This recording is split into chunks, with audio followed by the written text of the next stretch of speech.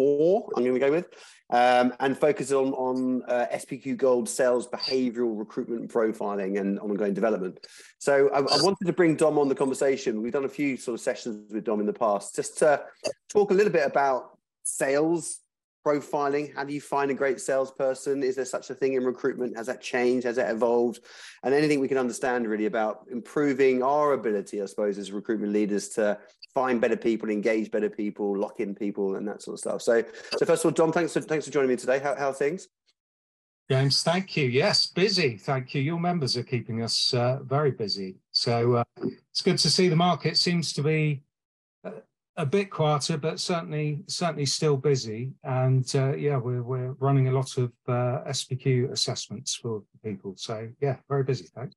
No, good. Yeah, I mean, we've seen that as well. Some parts of the market carrying on being really buoyant. Some have softened a little bit, probably about 20-30% sort of softening. But what we've seen, ironically, is or interestingly, is an increase in conversions of jobs. So I think we've got a little bit more time to get those jobs filled now, which is not can't be a bad thing. I think so. That's all pretty good. Well, yeah, I think the best description I heard from a client was we're no longer crazy busy, but we're still busy. So removing the crazy is no bad thing sometimes. Yeah, definitely. And if people are obviously using SPQ, then it means that they're hiring as well, which is good. So we're seeing that continuous desire to scale and that confidence to scale right now, which I think is brilliant.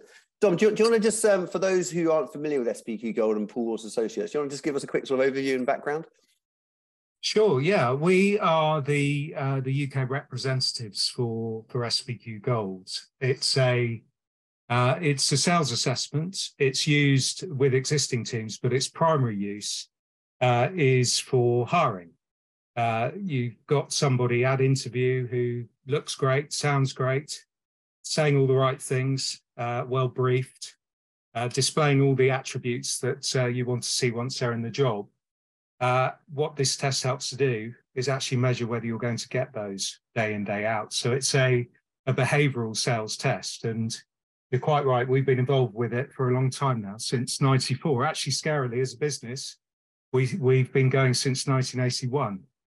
But we got involved in these guys on behalf of a client, actually, British Airways, when we were doing some sales development work with them.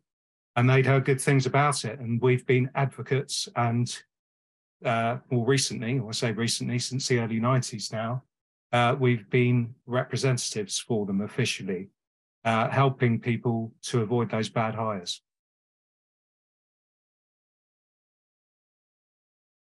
Oh, James, sorry, I've lost you. Sorry, I muted myself. My dog was running past, so I thought I'd better mute myself, but I obviously need to unmute myself. I'm slightly cynical about these types of things, and we use them, so don't get me wrong, we use them all the time. But being a salesperson myself, I'm cynical because I presume I can fix it. So if you've got a bunch of salespeople who are doing assessments, surely they're really good at fixing the results and making sure that what comes up in the results is pretty much what the person is going to want to hear. Some might surprise you that they are extraordinarily honest, sometimes a bit too honest. We can measure actually whether people are a bit brutal on themselves. But yes, embellishment is a thing. It's an official scale. It's called embellishment, another scale called positive posturing. There are filters built into the assessment to be able to pick that up, not just to question how accurate the rest of the results are. Often it's a true filter. It doesn't actually reduce the accuracy of the report, but what it does is give you some extra information, like, hey, you're likely to have somebody here who will crack on with business development, but you just need to keep an eye on the fact that they might not always be as uneconomical with the truthful as you might expect. So yeah, the research started in the late 70s at Behavioural Sciences Research Press, which is the company behind this. It's always been about sales. So the first generation of the assessment in 1983, I think it was, we already have filters built in to be able to pick that up, because you're quite right. You expect people to try and put their best foot forward, but you need to be able to measure how honest they're approaching, or how honestly they're approaching the questionnaire. Yeah, for sure. And obviously you guys don't just work with recruitment companies, you work with lots of different businesses. I mean, you talked about British Airways, I think, as one of your first clients. But Let's just look at BD. I mean, we're focused on BD people predominantly, but is there a difference, do you think, first and foremost, between a BD person in recruitment and a BD person outside of recruitment? Is there like a different type of behavioral profile that you would expect to see in a recruiter that would be different from maybe a photocopier salesperson or an estate agent or whatever? Yes. I think there needs to be a different requirement for people going into recruitment. We work, as I mentioned, as you mentioned, other industries, financial services, tech companies, leasing companies, all sorts of different organizations who are in sales as well. And what we found is that recruitment it's a long way along the scale in terms of sales in this, how proactive somebody needs to be. There are quite a few jobs that we still get involved in where, to a degree, you can hide. You can get away with being passive. Certainly retail sales can fall into that category. But in recruitment, there's nowhere to hide unless you're extremely lucky, and that often doesn't last forever.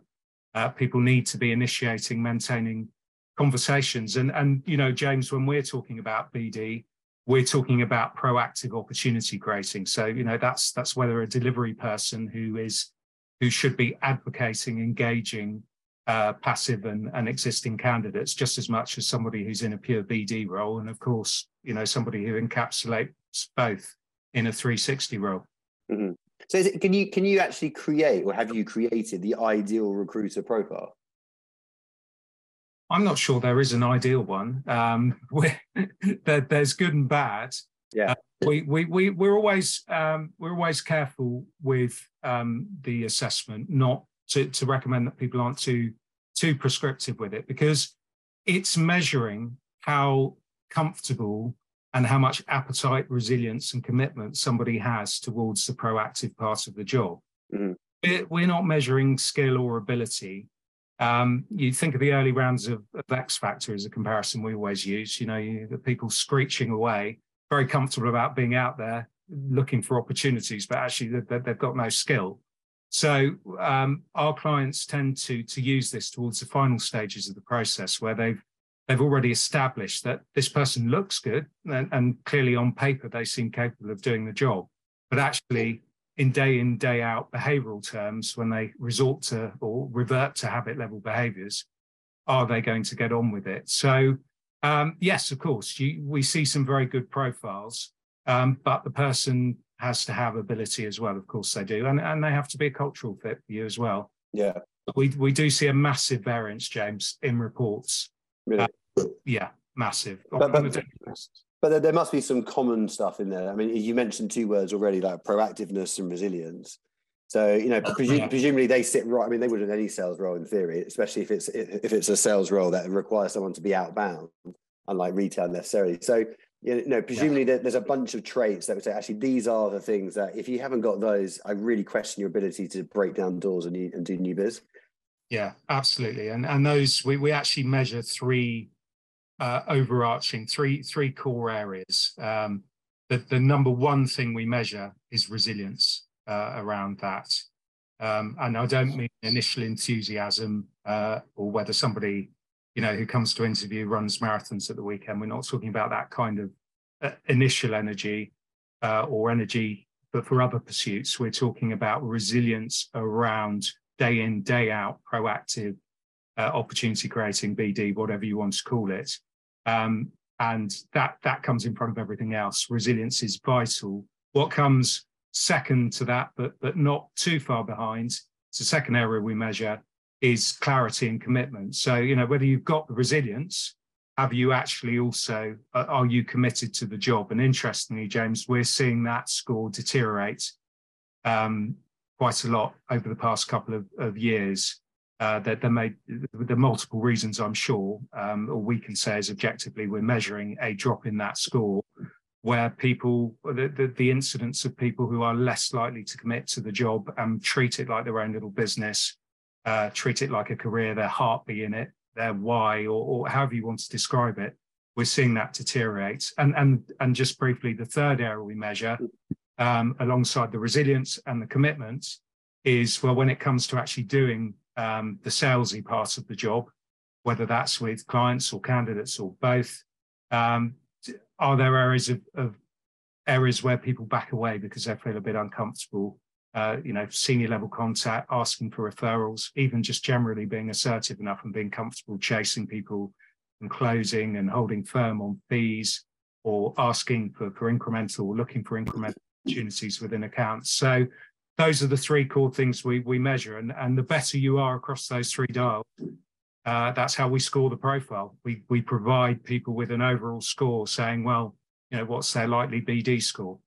And that's what we see vary massively. That's really fascinating. And I mean, there's a whole bunch of things that's going through my head right now. I mean, you talk about go back to that resilience one to start with. So, a lot of recruiters, and me included, when I've been involved in building teams and stuff, is I always go to look at their extracurricular activities. Do they play rugby? Are they from a rugby club? Were they a captain in the rugby team? What position did they play? Because were they in a leadership role in that pitch and that sort of stuff. And I've always used that as a go-to thing. You're saying that potentially that's not necessarily transferable into a business environment necessarily? Yeah, in our experience, it's not as reliable as you might think. Really?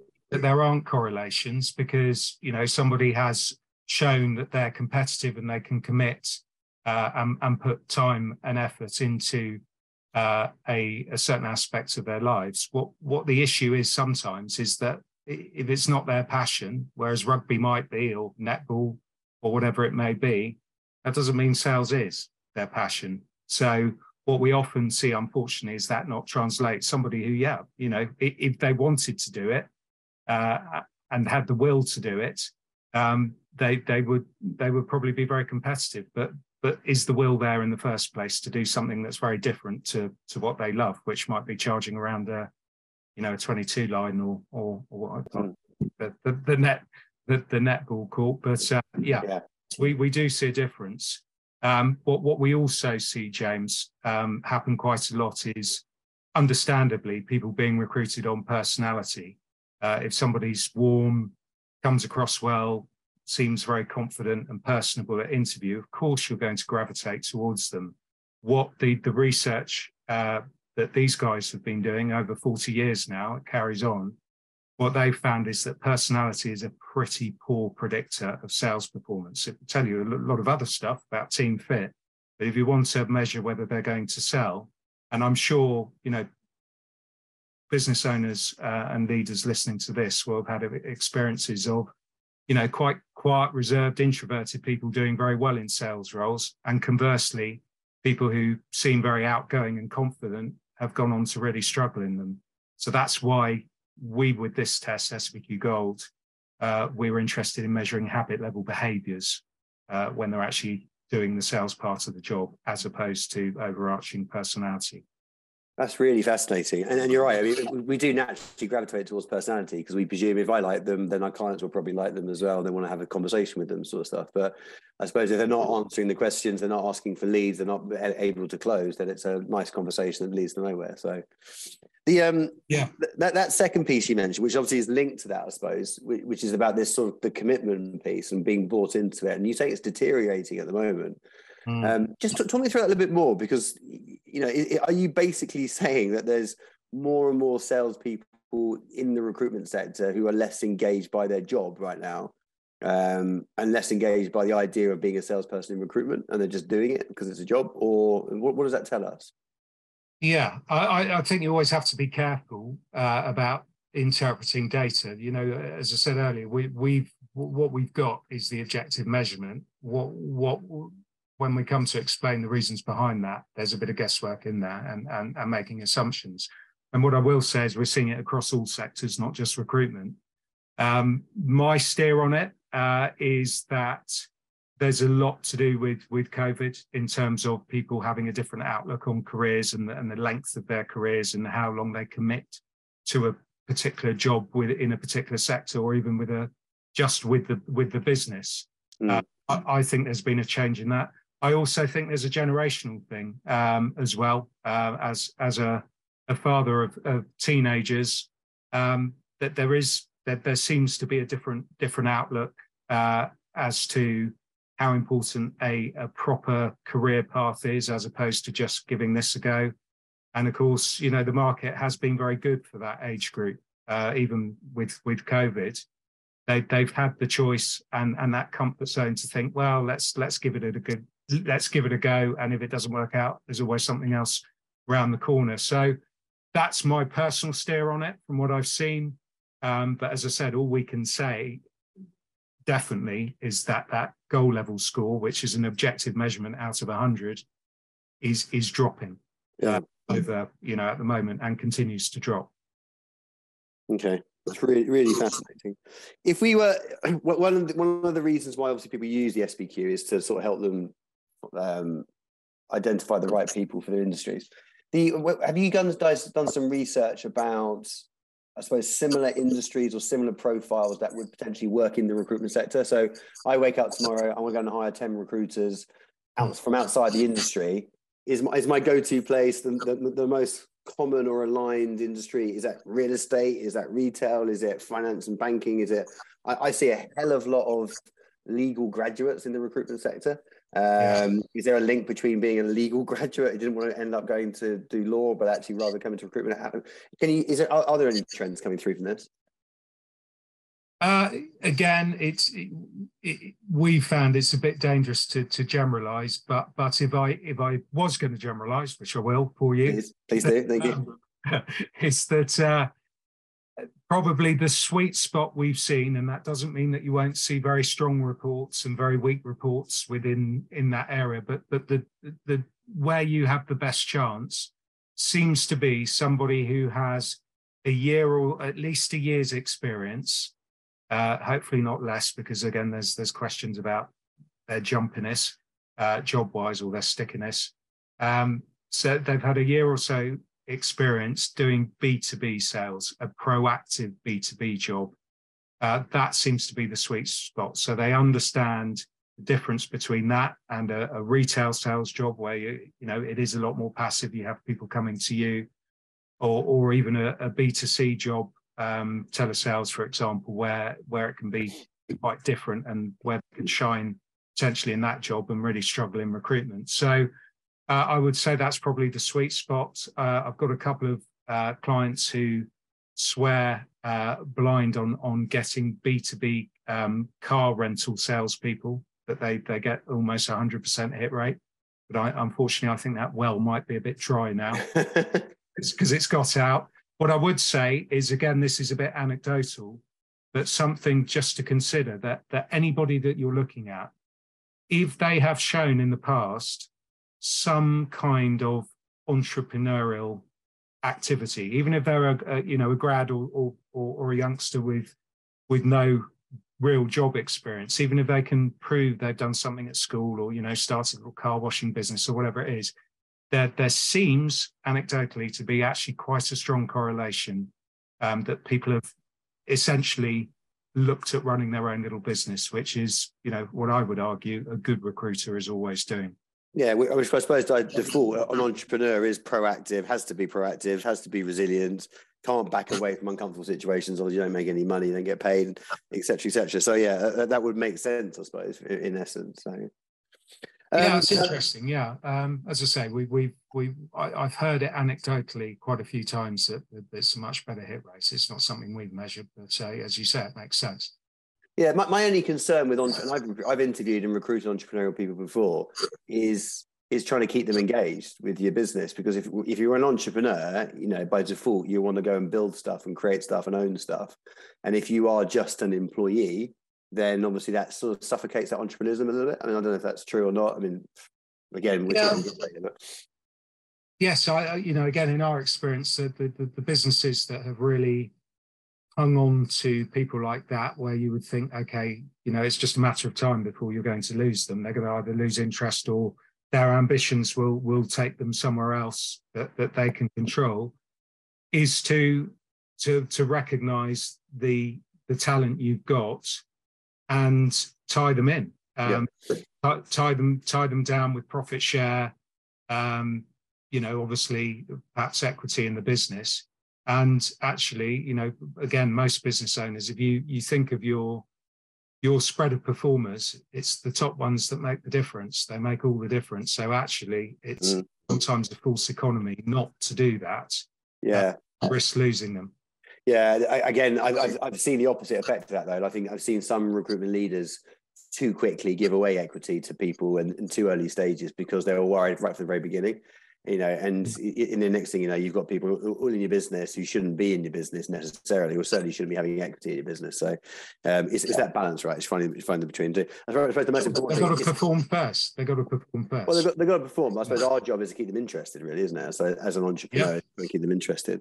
We a lot of work has been done across TRN certainly, and across the wider industry about account penetration, account management, focusing on getting more out of what we've already got, as opposed to necessarily breaking down brand new doors and that type of stuff, which I think is a good thing. I think we need both. Obviously, in the business, you need to be able to lock in and secure what you've got and get more out of them, as well as go and win new logos and etc. But talk to me a little bit about account management profiles and how do they differ in a particular way to someone who's coming in who's a door breaker?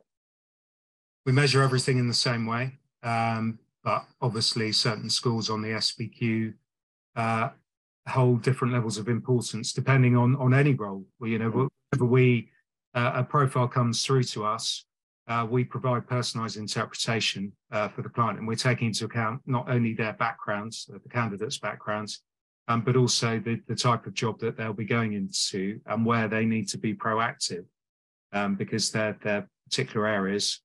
For example, if the major part of their job is presenting and group work, there's a particular scale we measure called stage fright, which you probably guess what picks up, and that becomes way more important than it would for a usual recruitment job, where in fact it's not particularly important. Whereas something like telephobia, referral aversion, over-preparer, spending too much time planning and preparing at the expense of actually talking to people, can get in the way. So yeah, we take that into account, and what we often see is people in account management roles fall into that passive category sometimes, and it's a key area to measure.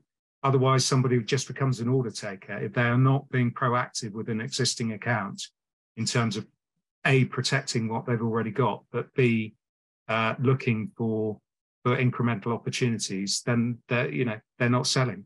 Yeah. You mentioned a really important word, telephobia. I've got lots of opinions, thoughts about this at the moment, about telephone, cold call reluctance, whatever you want to call it, however you want to describe it. How much do you think is the way business development has supposedly changed, where it's become a lot more social media led, personal branding and all that type of stuff? How much do you think that is impacting telephobia and almost like making it okay to have type thing as a salesperson? Because there are a lot of people who do hide behind personal branding and marketing. I'm a massive fan of personal branding and social marketing and social selling, and that I think is brilliant.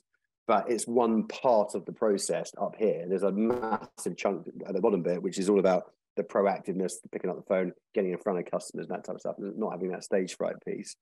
But that we do see a lot more people in the industry who are probably a little bit more comfortable hiding behind an email or a social media post.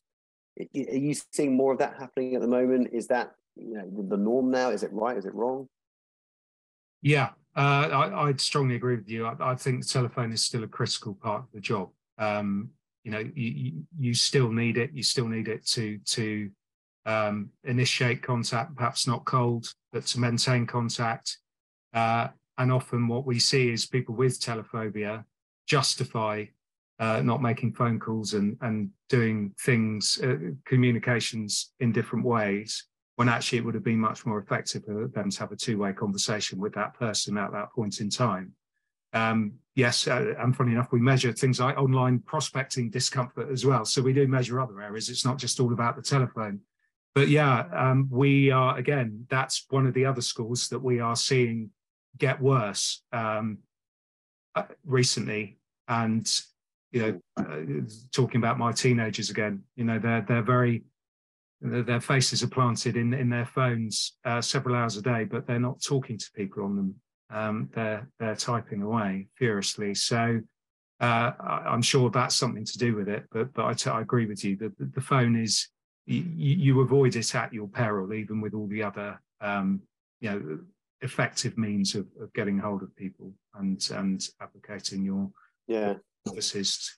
It's a fascinating question, I think, because there's another argument to say, well, if your kids are not talking to people, to their mates, but they're on their phone down here looking at this, but so are all their mates, and that's how they communicate today, then maybe that's how customers want to be communicated to. They'd rather be down here like this, having a Snapchat or whatever than having the telephone. I don't know, but I agree. Yeah, and often.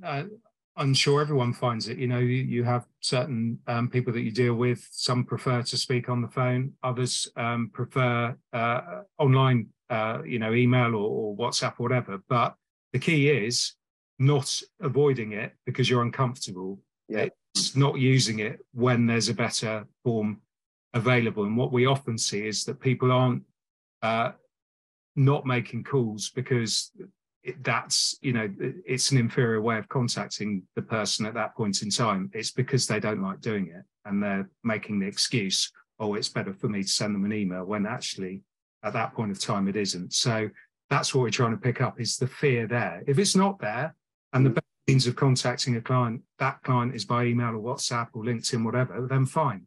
It's when they're avoiding it that the problems begin to set in, and that discomfort is rising in terms of what we measure.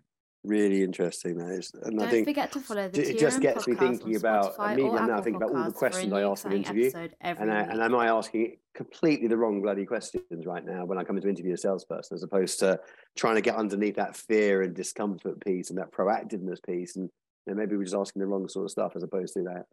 How nice are you, and how would you chat up with a gatekeeper or whatever, So, okay. A couple of last questions for you, if I may. Obviously, what a lot of people use you for is a predictor of what might happen. Do you measure once you've let's say a client of yours has recruited 30 people in recruitment using the SBQ, that's helped them do that? Do you then go back in and measure how their profiles have changed and how accurate the profiling was at the beginning, etc.? Which is question number one. And then question number two is, how much of that is impacted by the manager that they go under when they join the business? Okay, well, firstly, the answer is yes, when we can. We do measure. It's difficult with most medium-sized businesses simply because of the numbers and the statistical significance. But when we work with a few of the big recruiters, when they've got hundreds of hires that they're making a year, if not thousands, and we do measure pilots, and our success rate is we tend to halve their attrition. Wow. So that's the standard, usually slightly better than half it. So you're never going to, you're recruiting people, not machines. We can never predict exactly what's going to happen. It's not a crystal ball, the SBQ, but what it does pick up is how, very clearly how likely somebody is to cope with the sales part of the job. So obviously that has a big impact, hence halving the attrition. But yes, other factors make a huge difference, like the manager that they report into. One of the things we do constantly, for want of a better word, is nag our clients to say, look, you're using this assessment as part of the decision-making process. But if that person does go on to join, what it's actually measuring is their likely habit level behaviors. So we might be saying to you, here is Isabel's report. She's likely to have a good level of resilience, be comfortable on the phone, be very easy to deal with, be committed to the job. But actually bear in mind that she does struggle with senior level people at the moment. That's something you need to help her with. That she doesn't like to ask for referrals. And sometimes she might try and juggle too many balls and get not prioritized properly. Now, for a line manager, if I was her line manager, that's gold dust for me to know that right from the beginning. So we do a lot of work around engaging the line managers to make sure that they, even if it's just picking a couple of areas out of the SBQ, we call it SBQ 2-2, 2 areas of strength, 2 areas of weakness or development, is probably the preferable word. But where they can really concentrate, they can concentrate on that person's strengths and also help them with the areas that they know that they're potentially going to find more difficult. Yeah, fantastic. But this has been absolutely fantastic, Dom. It's really getting me thinking. And I think, we talk a lot to recruitment leaders about, when you're recruiting for yourself, you've got to treat yourself like £1 million customer. So you've got to throw the warts and all of this and do it properly. And I think this is just getting me already thinking about the areas where we're probably a little bit casual, a bit light in our questioning and our focus. So really, really fascinating. I think to close it off from my point of view, I suppose any tips or tricks or killer questions that you see that people should be asking, what's the best go-to way of finding that golden goose in a recruitment sales environment? Well, hey, thank you, James. It's really enjoyed having a chat with you about this. Do you know my biggest piece of advice would be fussier. I see a lot of people, understandably, especially when you're under pressure to fill a desk, and somebody looks great and apparently they've got 3 or 4 other offers on the table. I would still say be fussy because you repent at your leisure, really, with bad decisions, and people are so well briefed. Again, an analogy we use is nobody picks their nose on first date. You are not getting an accurate representation of that person, however thorough you try to be through the interview process, because it's an unavoidably artificial situation where people are on their best behavior. Obviously, from a personal point of view, we can help you. I'm always happy. It's on the website, but we're always happy to run a free SPQ. They're pay-per-use tests anyway. There's no licensing or anything. It's people run one when they need one, but I'll happily run one for any TRN member who wants to have a look at it and see what it picks up. And it also provides we don't just do the interpretation, but we also provide the specific questions to ask around any areas of concern that come up for that person and what to look out for, warning signs in the way that they answer. So there's a lot of support to make sure that you're not, by the time you get to final stage of interview, you're not just having that sort of general, very friendly, chummy, but not actually particularly productive interview with a person. You now know where the potential bruises are, and you can poke those bruises and see how they react. Yeah, no, fantastic. Absolutely superb. And it's interesting. We did a bit of a calculation, and we estimated that every time a recruiter leaves your business, it costs the equivalent of about £250,000 worth of net fee income to replace that person.